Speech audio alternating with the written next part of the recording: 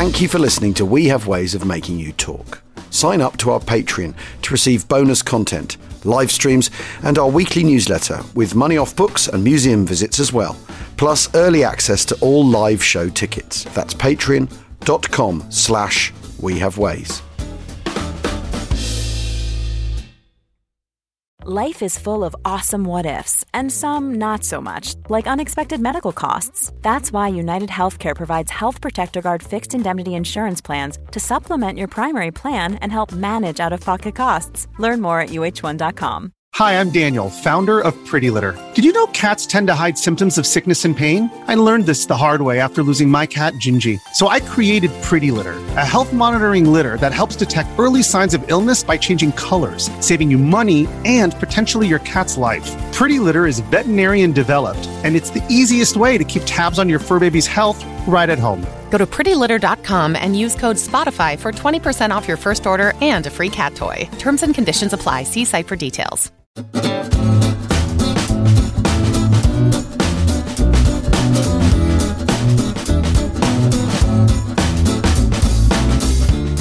Achtung, Achtung, it's James Holland here on We Have Ways of Making You Talk.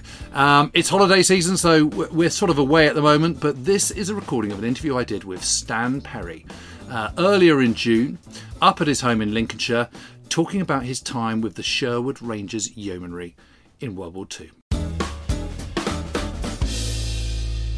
And can you, I mean, were there feelings of apprehension, excitement as you're finally crossing? Because you must be thinking, right, this is it. I was either rather arrogant, perhaps a bit laid back, but it was all part of a scene, and right. By then, although I was still a fairly junior subaltern, I'd been through the trials of older life. Right. When I was, 20 years old. I, for example, one of my sergeants had got the local pub owner's daughter into trouble. And he thought I was going to sort out his problems with his wife. Oh, and this girl in trouble. And I was 19 years old and he was 45 or something. Oh, my goodness. And one grew up very, very quickly as a junior officer. But then I caught up with SOI on... presumably near Tilly. Pardon? Presumably near Tilly. Yes, fairly near Tilly. I'd rather think at the bottom of 103. Oh, St Pierre. Yeah. Round about there. Names, village, the sequence of places escapes me. Right. The geriatric memory can't recall. I read Stanley Christopherson, and I read Stuart Hill's, and I read Padre Skinner's notes. But what was it like arriving? Because you're arriving in the thick of it. They've just come up against the Panzer, haven't they? And yes, they were a bit wary. But were you welcomed in? I mean, was it? Yes, I that was the great thing about my first experience of SRY. John Semkin? Semkin. I think it was John Semkin who greeted me. Was it? He was A Squadron.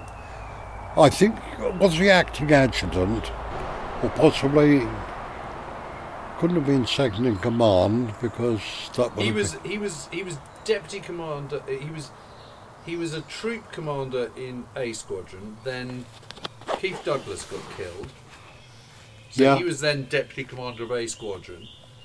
Then Mike Laycock got killed. So Stanley then and took Stanley over. then took over. And then Semkin took over at A Squadron. Well, Laycock was colonel. So he was still alive when you got But there? he was still alive when I got there, but I didn't really meet him. And I'm fairly sure it's John Semken who welcomed me Very possibly. and took me to see Peter Saleri, Yes. who was squadron commander of C Squadron, Yep. and I was posted to C Squadron, Right. and I was given number 4 troop as being the new boy. Yeah. My I mean, it must be quite daunting, isn't it? my taking over a troop? radio code sign was dog. Rather amusing. But was it quite daunting taking over a troop? You know, coming in. Yeah, that was the first thing one had to do, was to get some confidence and relationship with the crew. Well, the crew and all the crews in your troop, presumably. Well, eventually the whole troop eventually, but in particular, of course, the tank crew. 2 of them were ex-Nottinghamshire miners, or if they hadn't been miners, they'd been in the... And had the person you replaced been wounded? I never knew who I replaced, to be honest. But certainly they'd lost him one way or another, whether he'd been wounded or killed. I am not certain. But they spoke. They used to chat together. Well, the miners. And they used back slang.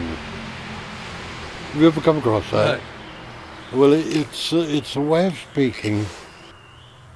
Uday uye orkte akbayangslay. Do you talk backslang? And they take the consonant from the front of a word and put it in the back and add a. God, So complicated. do becomes uday. Right. If you follow me. Yeah. Orkte Yeah. akbay angslay. Sounds like something And out of Bexley this Park. was a sort of they used to chat in that, and I did a little. I was fairly good at languages. I spoke fairly fluent French, and ultimately I learnt some German, and then later in life I learnt Danish, and very fluent. I'm still fluent in Danish. But I sort of Cottoned on, did you? I got to know from somewhere, I don't know how I picked it up, but I got to know what it was all about. Right. And I learned. And this was in the first couple of days in the tank, and they were chatting away.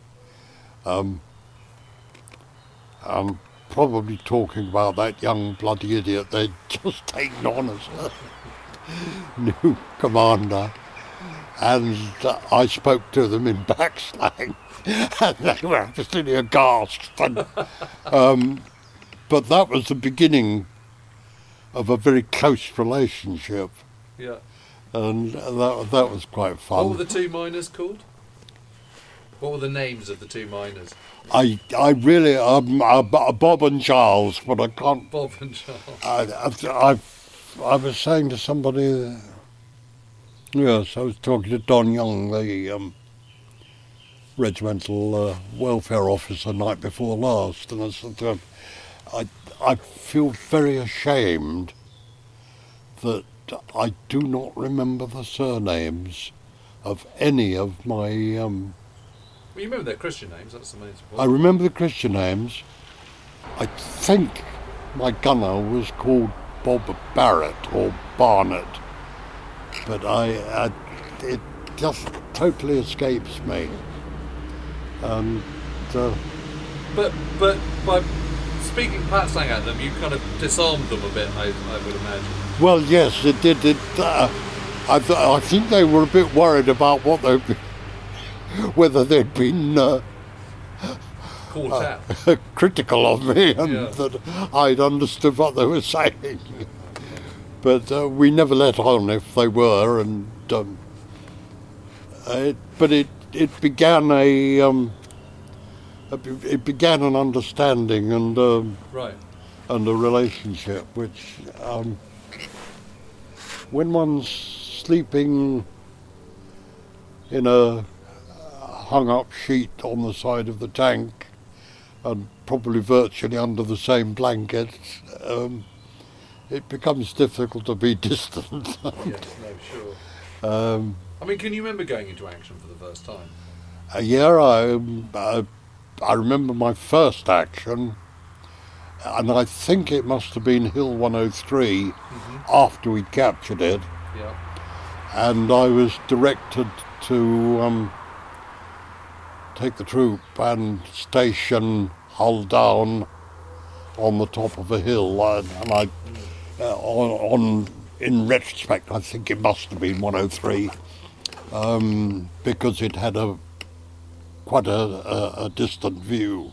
Yeah, it sort of rolls down, doesn't it, down towards the Soule Valley. That's right. And there's a track that runs across the top of it. Yeah. With sort of trees and a mound. That's right. You were able to get hull down. Yeah, exactly. So I was sitting there, hull down. I'm not quite sure why, but I was protecting somebody. Right. And we were being shelled pretty heavily. Both artillery and mortar.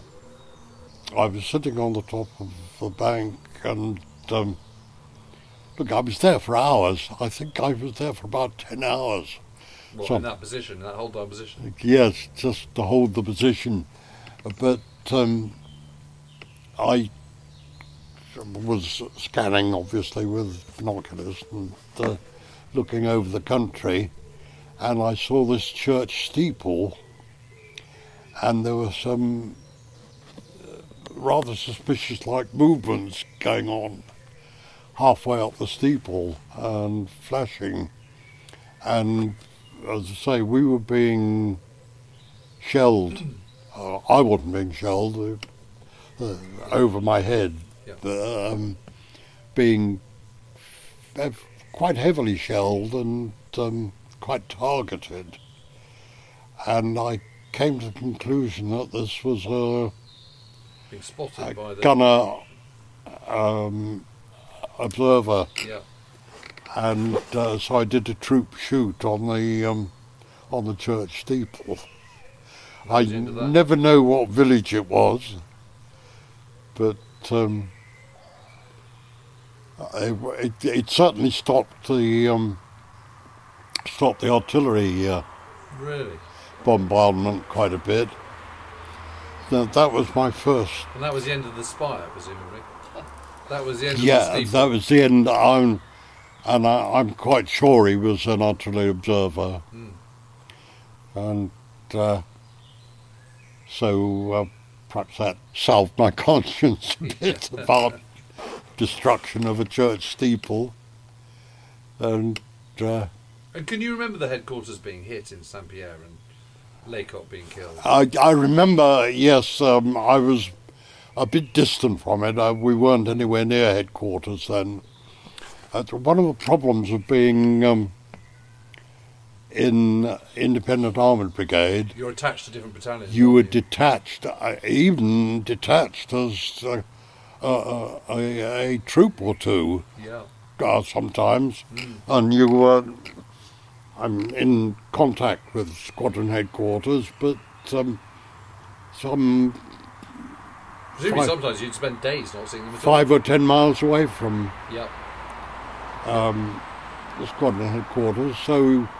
But do you think you sort of slotted into frontline life reasonably well? Yeah, I mean, were you good under fire? I mean, because you don't even know how you're going to respond until you're in that situation. No, it never worried me over much. I was in a number of battles, and I lost one tank that brewed up. Through my carelessness, I showed me bum to the an anti-tank gun, actually. But I was considered a bit of a weirdo by some parts of the regiment, because I had a rule that as soon as the troop moved off, sometime after that, I would call halt and dismount. And I expected my tank crew and my troop tanks to immediately bail out, no matter where they were, what the ground was like. Was that just a training exercise? It was what I thought was a life-saving exercise, that if we were hit and brewed up, we had about, in Shermans, particularly in the petrol Shermans, you'd got 20 or 30 seconds to get the hell out of it, or get burned. Yep. And I thought it was important that we had routines and So really, really well drilled. quick reactions. You didn't mess about. Bail out meant get the hell out. And in the tank we had a routine where I went first, because I was bunging up the hole, of course. Mm-hmm. And the gunner put his shoulders under my bum and gave me a shove. And the wireless op came across and got his shoulders under the gunner and gave him a shove. And the gunner reached down and caught the wireless op's hands and gave him a pull out. So we went out in a quick stream. Right. Bloody dangerous to break your leg off. Yeah. But Better that than burn. better than getting burned. I mean, what did you make of the Sherman? It was a bit thin-skinned. It was very vulnerable to being hit in the back end and brewing up. Yeah. But we used to drape spare track sections over the front of the armour, Yeah. which gave us a bit more protection. Yeah. And we used to stow all our gear on the back. And, I mean, it was very reliable, wasn't it? well, that was the great thing about it. It was the gun, the 75 wasn't bad. It was quick, wasn't it? Quick firing. And quick firing. The Had the stabilising gyro on it as well. and the .5 machine guns were very effective. Right. They were not. And there's that switch, which I hadn't appreciated, was a switch for the commander. So Pardon? you've got the gunner controlling the turret, but the commander's got a little switch that he can override. Yes. I mean, no other tank had that, I don't think. No, it didn't. And personally, I never used it because my gunner was very, very competent, Right. and I used to swear at me. What's the bloody range then? I'd give him an order, turret traverse right, on, and then forget to say 280 yards or whatever it was. Gunner would say, what's the bloody range then? That's so funny. So he didn't hang back, but he was very good.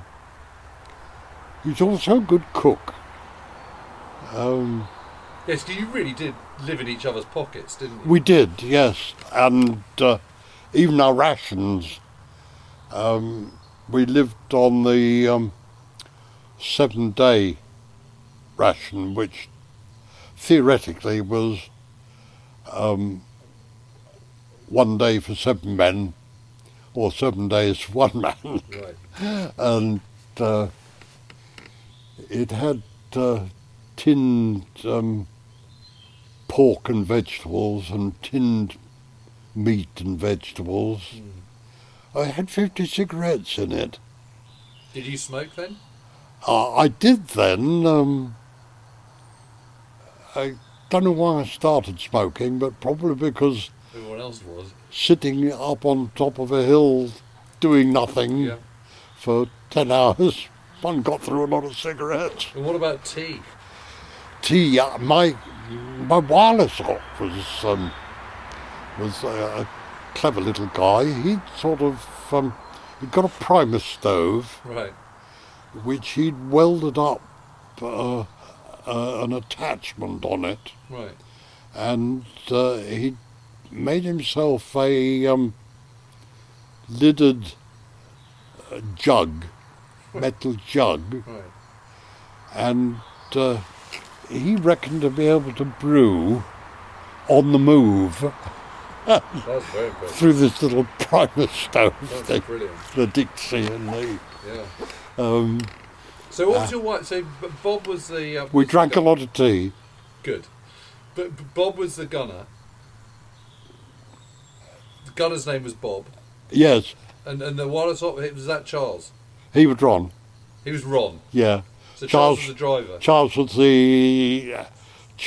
the lap gunner, and I cannot. The driver changed quite frequently. Okay. The rest of the crew I had for quite a little while, but there used to be quite frequent changes depending on the disposition of skills. So you might lose. And so where was Ron from? Was he a Nottinghamshire boy? I think it was Ron and Bob who were Nottinghamshire, Right. and the other one lived somewhere over towards the northwest. Oh, Because so it was Ron and Bob who were the Pardon? there was Ron and Bob who spoke in slang, was it? Yes, Right. yes, and And how did they. you find when you were in action? I mean, how did you find cooperating with the infantry? Were there problems, or was it? Because one of the issues was communication, wasn't it? I had a lot of difficulty with infantry. Infantry commanders who wanted to go their way rather than mine. Because you're both going to be coming at it from a slightly different perspective. Yeah, aren't you? that's right. But I got my orders from my squadron commander where I was going to go, Right, and you have to do it. and I couldn't So be. Peter Saleri was your squadron commander. He was first, and then he got wounded, That's right. and Jack Holman was. Oh yes. Jack Holman was my squadron commander for most of the time. And what was he like? Then he was rather laconic. dashing. Fun, He was rather dashing. very laconic. Yeah. Oh yes, he loved a bit of flamboyancy. I remember when it was raining, when he was driving in his tank and he put an umbrella up. Had an umbrella over his head. But he was not awfully good at communication. Right. One of the big problems of being a troop commander was that there was an enormous shortage of maps. Right. You know, you didn't have a map, Right. and you'd be told to go here or there, and you know, they were not even place names Right. quite often. And Jack had maps, and one could take a little sketch, Yeah, it's not quite the same, is it? but it was a rough sketch, and you weren't almost certain you put in all the salient points, you know, because we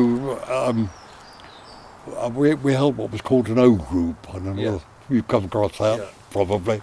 And So that'd be squadron coming together, all the officers have a chat. oh, that's it, yes. The squadron commander would get the troop officers together and give them a briefing. But I recall he would say things like, you're going uphill 2.5 miles, get to the top of the hill. What do I do when I get there? I'll tell you that when you get there, would be Jack's sort of approach. So you were sometimes working a bit in the dark. But you asked me about infantry. Some were very, very good. In particular, I'd call in the second part of my time with the regiment, the Rifle Brigade were giving me cover on one action. Right. And they were absolutely brilliant. Yeah.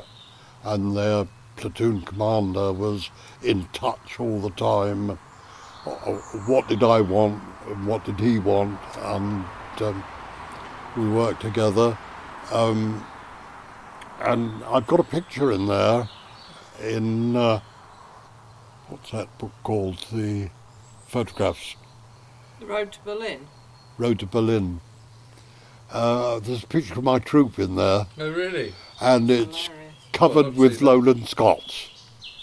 It was obviously posed. Yeah. It was 2 or 3 days before I got wounded the second time. And it was obviously posed because there was a bloke sitting on my 75 barrel. Right. And the gunner would have had his ears off if it hadn't been opposed. He wouldn't allow anybody to ride on his barrels because he spent a lot of time calibrating his gun. And he... But did you have a sort of a daily routine, or was it just whatever came your way? Oh yes, it was day to day. Sometimes 2 or 3 days in a run. What time would you be up in the morning? Dawn. So you'd form up into a Liga the night before? I mean, it'd be 3 o'clock in the morning, perhaps. Yep. Sometimes you're in a Liga. Sometimes you'd be on your own. Sometimes be 2 troops together. And presumably before you can have, I mean... You could have a squadron Liga. And when you're stood down the evening before, is it one person's job to get the food and the other people to do the maintenance? In my troop, we had... my gunner was a good cook. He had a party piece, which was... he had a canvas bag, and he used to fill it with some ship's biscuits. Right. And he used to put it in between the track roller and run the tank backwards and forwards. And crushed it all up. And crushed it all up. And then he would mix it with some tinned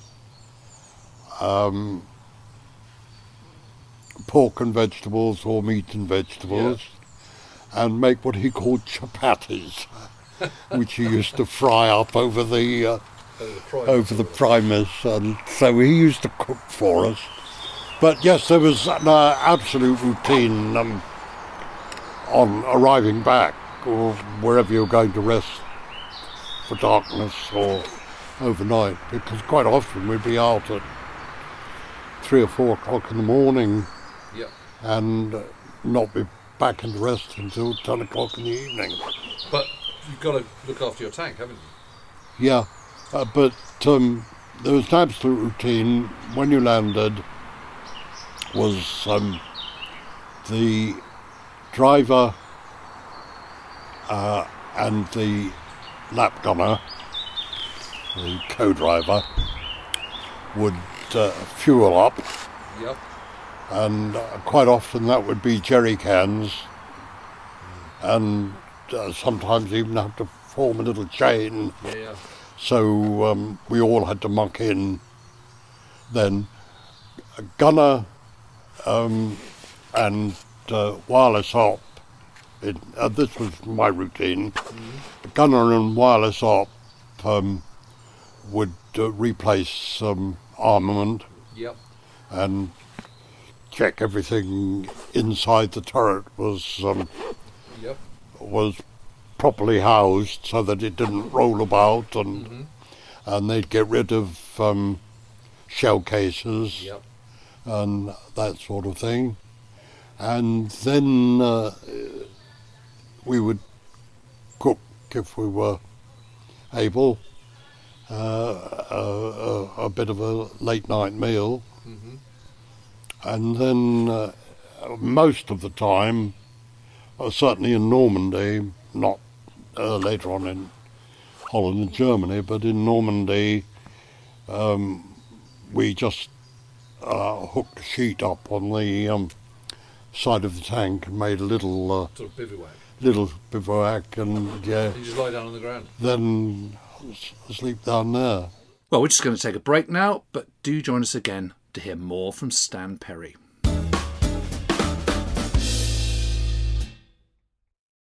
This episode is brought to you by Etsy. Looking to instantly upgrade your Mother's Day gift from typical to meaningful? Shop Etsy.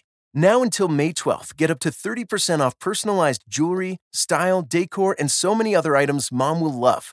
And if you want her to know you put a ton of thought into her present, use Gift Mode. Gift Mode on Etsy takes the stress out of gifting so you can easily find well-crafted, original, and affordable pieces from small shops. Just tap or click Gift Mode on your Etsy app or Etsy.com. Then answer a few short questions about Mom, and Gift Mode instantly gives you curated ideas based on hundreds of personas.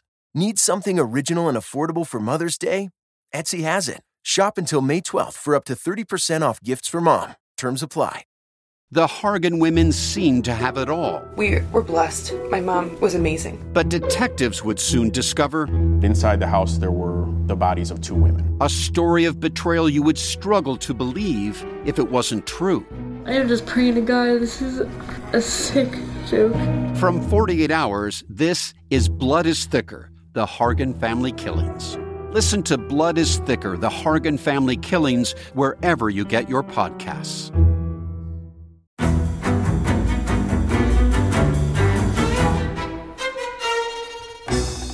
I'm Anthony Scaramucci, former White House Director of Communications and Wall Street financier. And I'm Katty Kay, US Special Correspondent for BBC Studios. I've been covering American politics for almost 3 decades. Welcome to The Rest is Politics US, brought to you by Goalhanger.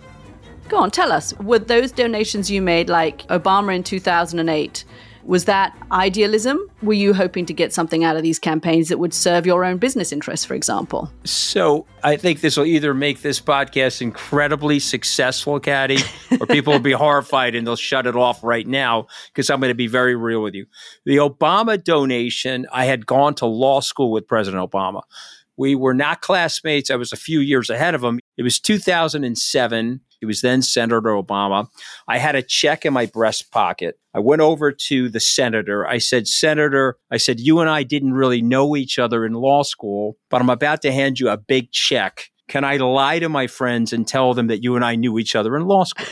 Well, Obama looks at me, had the best smile in American politics since Jack Kennedy. Forever. Yeah, he lights up. He looks at me and says, I'll tell you what, if you double the amount of the check, we'll take it back to Hawaii. Okay.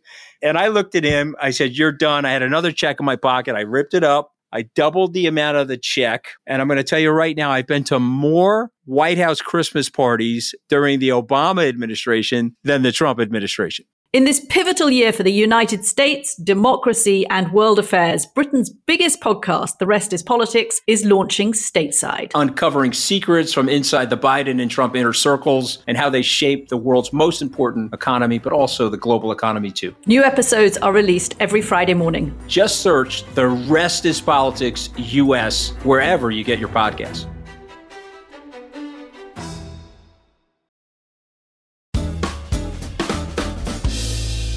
So what did you do? Put out your kind of sort of oilskin mat and I was a bit flash. I had a sleeping bag. And would you sleep fully clothed, or what? Yes, I quite often completely fully clothed, full battle dress. Right. Used to wear a tank jacket quite often, so... tank jacket? Yeah, you'd take that off. That was just a jacket over your battle dress. But you had, do you have those sort of battle dress suits, didn't you, as tank men, or did you have traditional battle dress? Trousers on top? Battle dress and trousers. Yeah. What did you think of those? Serge. Warm and comfortable. They're pretty good.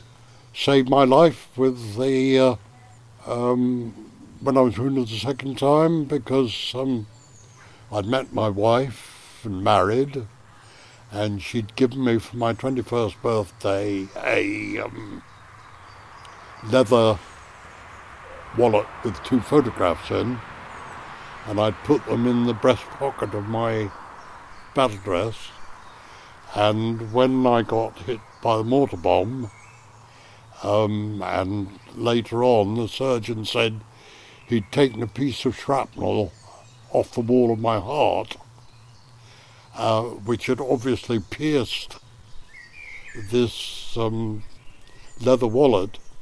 Still got it. Oh, amazing. Still got the holes in it. That's extraordinary. And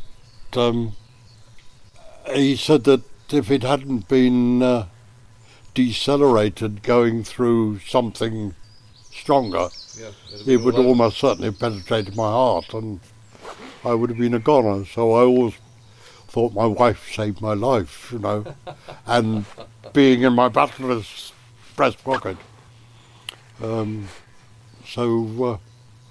Yeah, I didn't dislike the battle. It was a bit rough. Having been a parachutist, I was a bit fancy. At the Denison. Having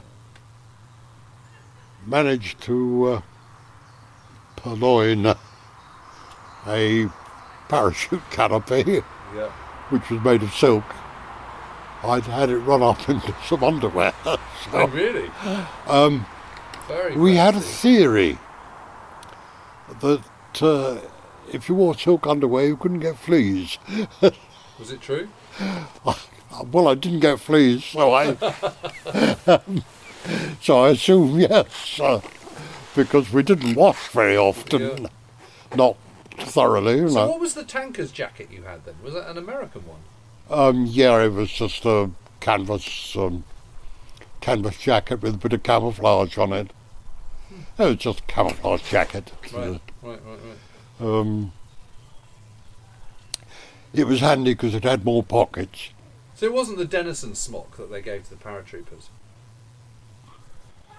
I did have one that had a strap which came up under the groin. That's it. Yes, so I did have one of those until the first time I was wounded, and they sent all my gear back, but my jacket never appeared with it. So that was that. It was rather funny. When I was shot the first time, I always carried a .45 automatic on my belt, and I always had a couple of Mills grenades tucked into a pouch on my belt. Old-time training, I suppose.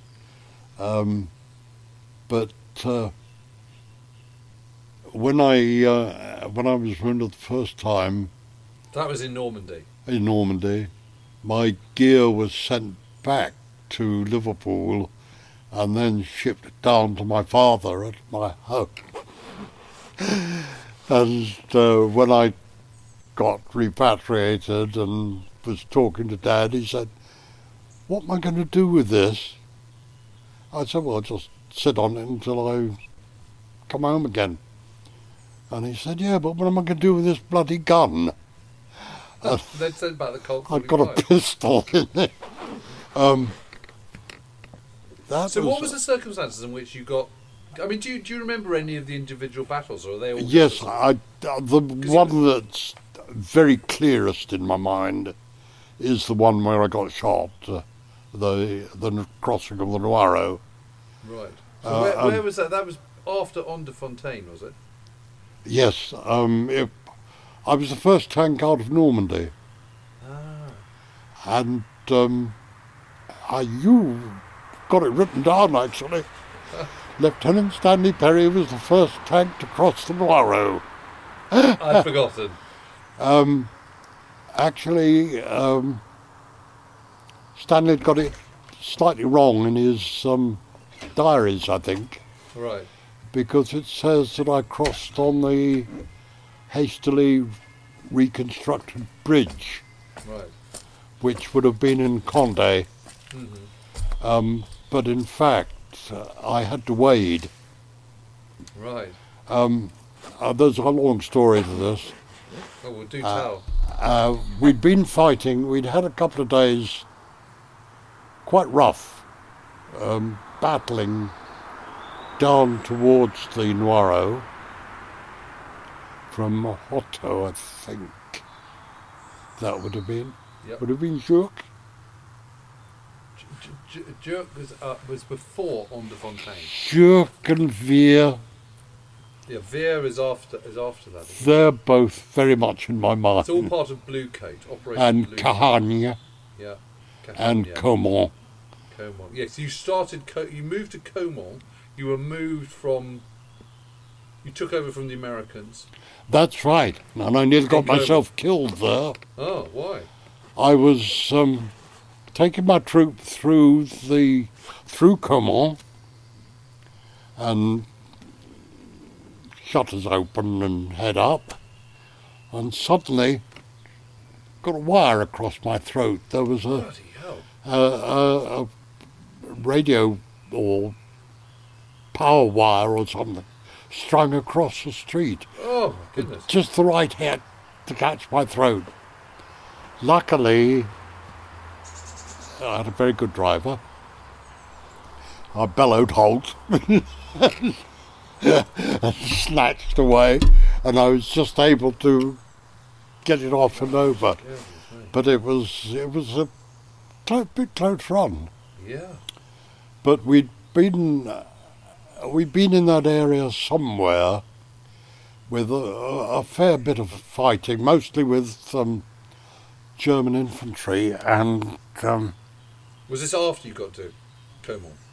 Pardon? Before. This is before or after Caumont? I think this was after Caumont. Yeah, because then it was Operation Blue Coat, and you were advancing south with 30 Corps. That's right. You had 8 Corps on your right. And we had... and that's when you went to Cahagnes and... Was it the Adolf Hitler?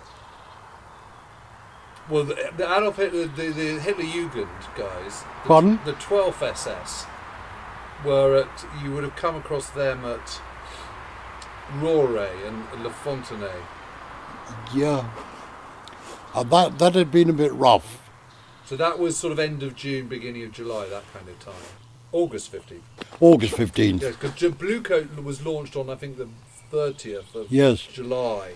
And you were in Onderfontaine about 4th of August, something like that, 5th, off the top of my head.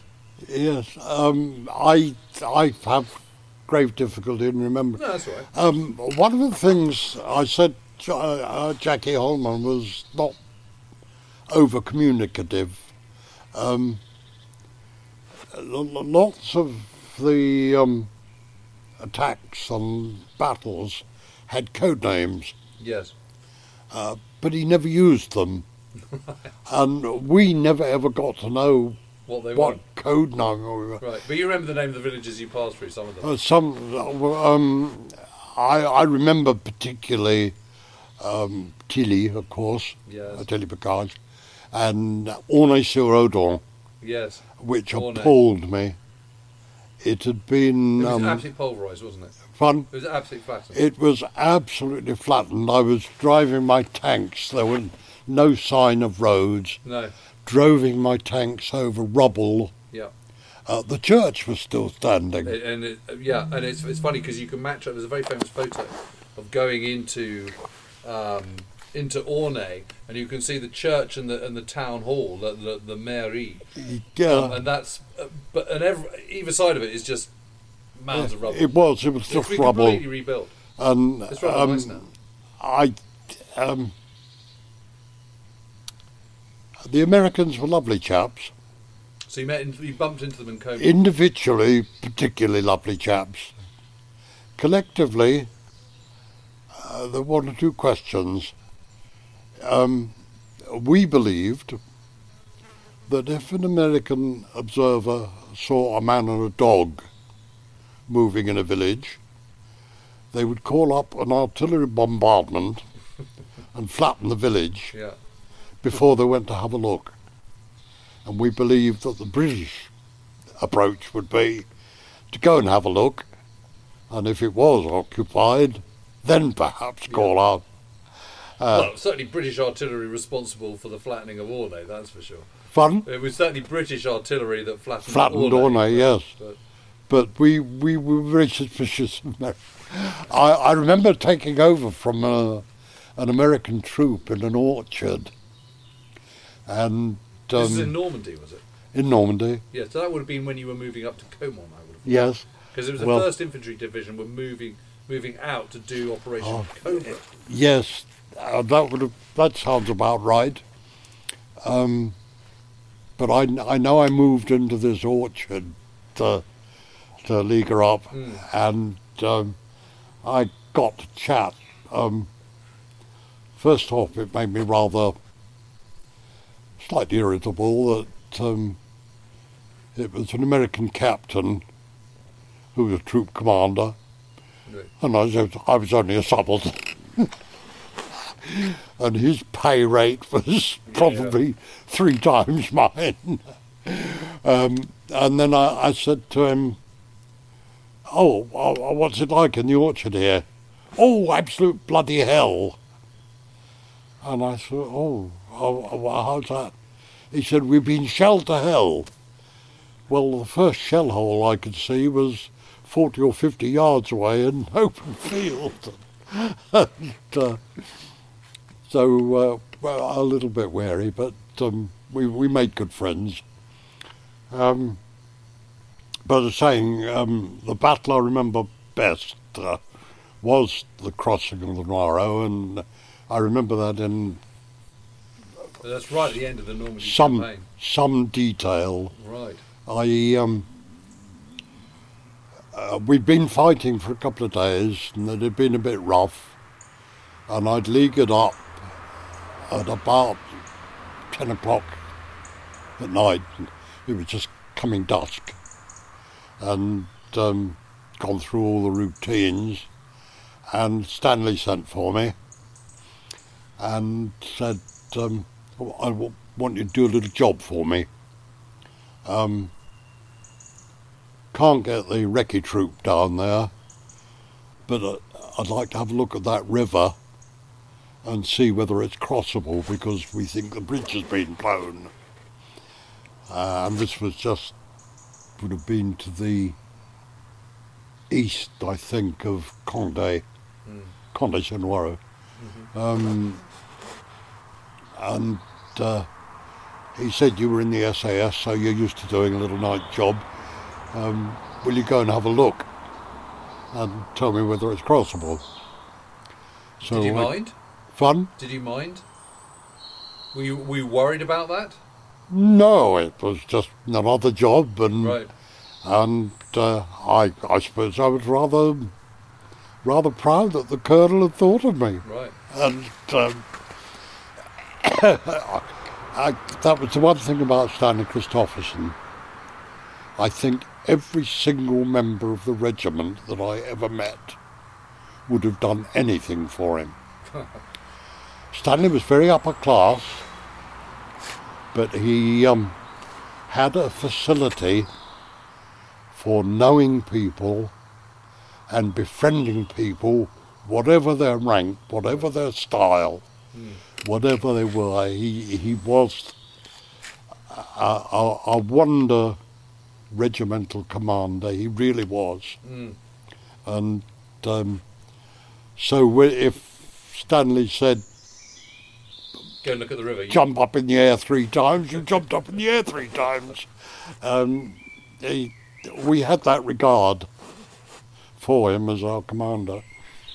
Anyway, I had to crawl through some of this bocage and luckily fairly dense foliage because the bloody ground was still occupied by German machine gun.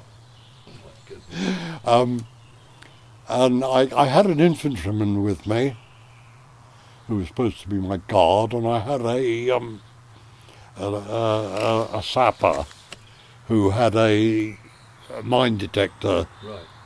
And so we were sort of more or less crawling about in the dark and suddenly saw these cigarette lights.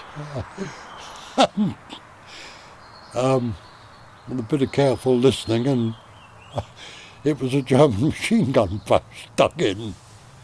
And the infantryman was very keen on having a go at it, and I said, not bloody likely. That'll tell everybody we're here, and we want to get down and have a look at this river. So you skirted past them? Pardon? So you skirted past them? We skirted around them and went down to the river, and I thought it was perfectly passable. One particular place where... for tanks? For tanks. It was a bit sandy at the bottom, and but it was pretty shallow. But it was only 3 or 4 feet deep. It was there wasn't a lot of water, but the sandy bottom was maybe a bit of a worry. But it looked. There was one place where it looked as if cattle had been watering. Right, so it sort of trampled it down. So the bank was trampled down, right. And you could tell that in the moonlight, could you? Pardon? You could tell that in the night light. It was a bit of movement. Yes, you could see it was well, it didn't get. It got dark, but not very dark. Right. Yeah. I mean, we were in August, and not quite dog days, but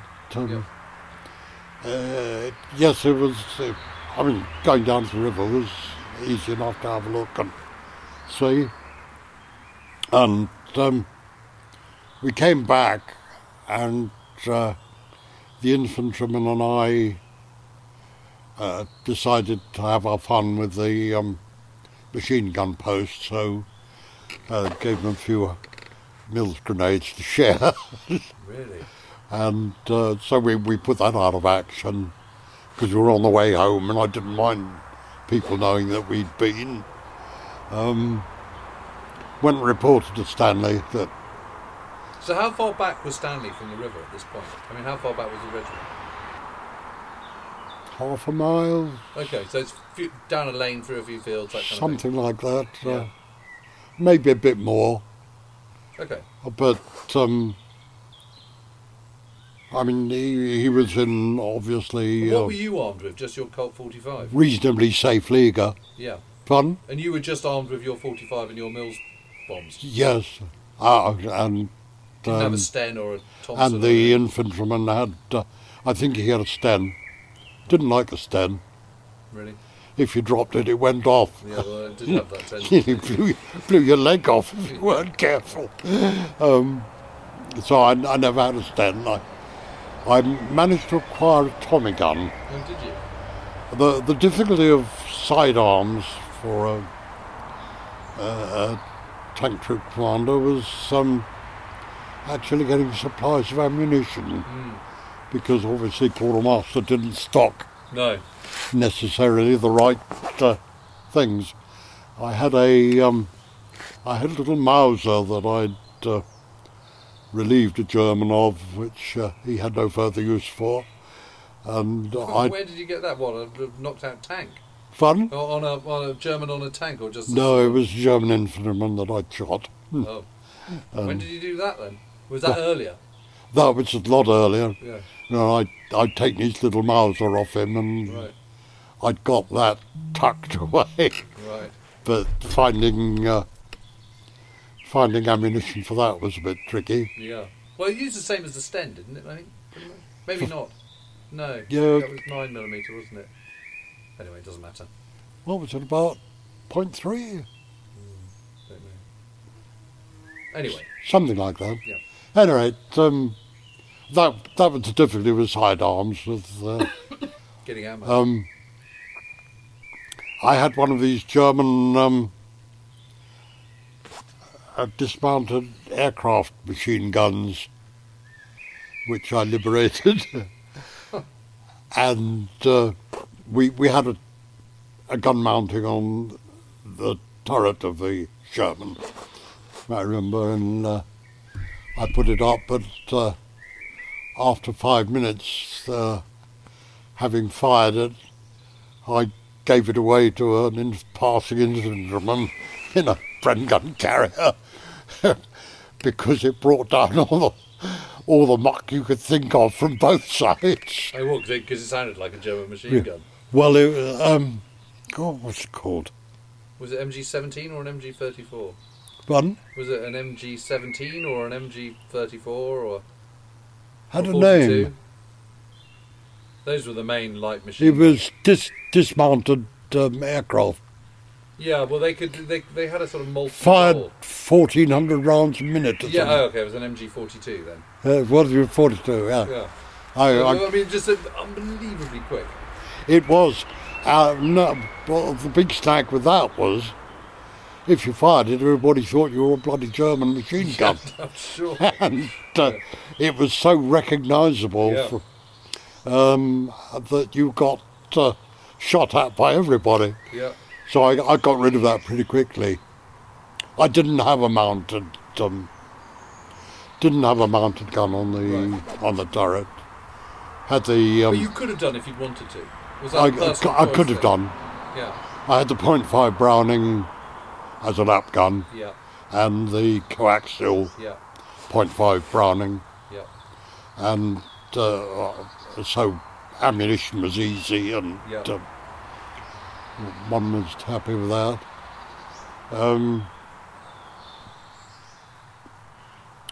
To say tomorrow. So you managed to get back. You knock out the German machine gun post. I knocked out a German machine gun post. Got back to Colonel and reported. Went back to my kip, which was then by about 2 o'clock in the morning or something. 3 o'clock. Time to get up again. Got my shoulder shaken. Runner from Jack Holman. You know this river. You'll be lead troop. Point troop tomorrow, and I want you over the river by dawn. Goodness. So, quick pack up, being sworn out by Jack because we were too slow in getting off. Set off, came to a wide field full of sappers who were mine clearing. I actually saw a dead, blown up sapper on the way by, which was rather off-putting. Got to chat to the officer in charge of the sappers, and he said, "Oh, you won't be able to get over here for another hour or two. We're still working." And I'd got Jack on my back. When are you going over the river? So after a little while, I said to the troop, "Look, we'll have to risk it. Stay in my tracks, and I'll lead. If I get blown up, you'll know that I've cleared the way for you. But stay absolutely in my tracks." So we went over line ahead, and we went down to the river line ahead. That must be a slightly nerve-wracking moment, isn't it? Fun? That's a bit nerve-wracking, isn't it? Yeah, well, better to face the chance of getting your front end blown off and getting a bollocking from Jack Holman. Probably chose the former. No, it's one of the things. I mean, it was obviously paramount in commanding circles that we crossed.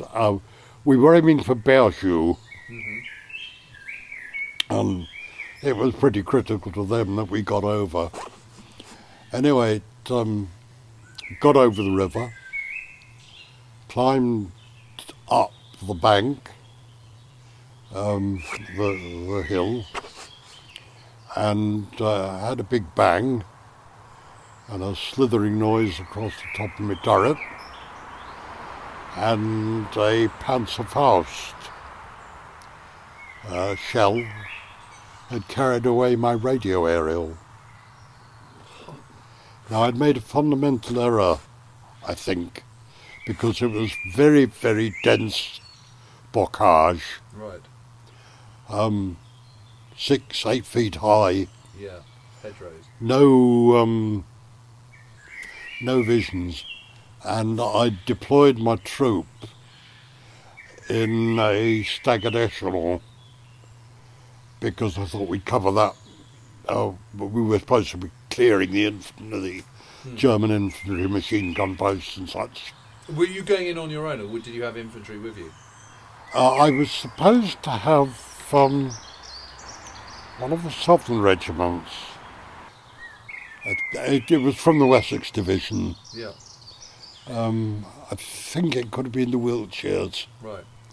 I was supposed to have a platoon of them, but I was stopped. I crossed the river, and I was stopped by a senior officer. I think he was a lieutenant colonel, probably commanding officer of this Wiltshire unit. And he said, "Germans are digging in down here to the right. Come with me and support my troops, and we can winkle them out."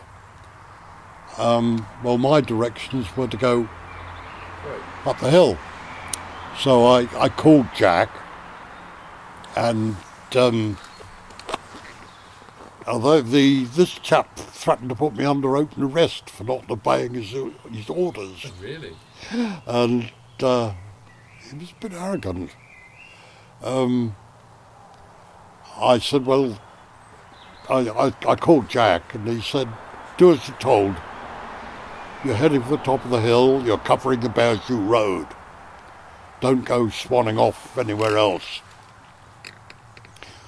So this infantryman was really very aggressive. So I said, "Hey, look, you better talk to my squadron commander." So they spoke, and then the infantryman turned his back in a huff and said, "No, that's it then," and begged off. And I never saw any infantry after that. Right. So suddenly you're cresting the rise, and you're on your own.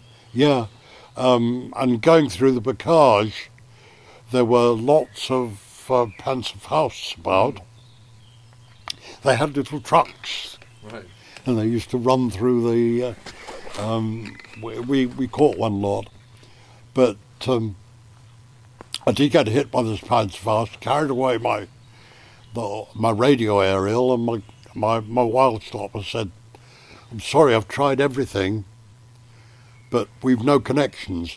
Right. I couldn't talk to my troop. Yep. I couldn't talk to squadron commander. I was completely out of touch. Yeah.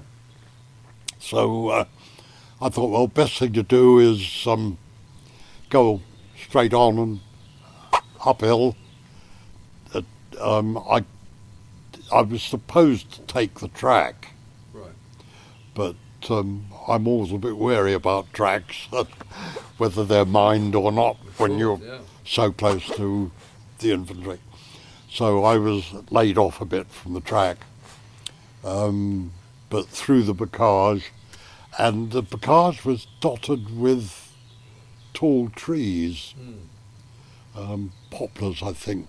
probably, but they were dotted in between, so you couldn't take a straight line. You were having to dodge trees as well as get through all this massive foliage and shrubbery. Anyway, I thought best thing, keep heading up. The lads know where we're supposed to be going, so hopefully they'll follow. And it wasn't until much later I discovered that Brookie, Corporal Brooks, had, well, there were two stories about it. One said that he'd dismounted from his tank to do a foot recce, and I don't know why a desert experienced veteran tank corporal would get out of his tank to go and do a foot recce. The other thing was, said that he'd been wounded and blown out of his tank, which seemed much more likely. Been hit by a mortar bomb perhaps, and blown out of his tank. And I only discovered this later. The sergeant had dismounted from his tank and gone across to try and help Brookie, and he got mown down by machine guns, so I'd lost, although I didn't know it, I'd lost both my corporal and my sergeant. Were they both killed? They were both killed. Brookie, I think he died on the spot, as far as I knew, because I got repatriated and lost touch, of course. And anyway, I decided I'd push on, and not knowing where the other two, but hoping that they were following. And there was another bang, and my lap gunner said, "Christ, tore me trousers." And we'd been hit by a Panzerfaust on the on the front armour. Right. It had pierced the hole, and the explosion had followed through, torn his trousers and scratched his legs. Wow. He'd been sitting with his feet apart. He's a bit lucky. So that was a bit lucky. And then we came to a on the top of the Berjou lane. It divided off at one point, and that's where you really avoid approach, because that's where the 88's likely to be. Right. Parked, hidden up on the division of the road. So we went round that, kept off the road, and came to a wayside Calvary. A wayside Calvary? Yeah, it was crucifix and body of Christ. Yeah, I know the thing, yeah. You know the thing. And my lap gunner was a devout Catholic and pleaded with me that we dismount and said our prayers. I drew the line at that, but we did stop and said a few prayers, or said a prayer. Yeah. That was as far as I would go. Went on a bit further, and it was getting pretty hairy. I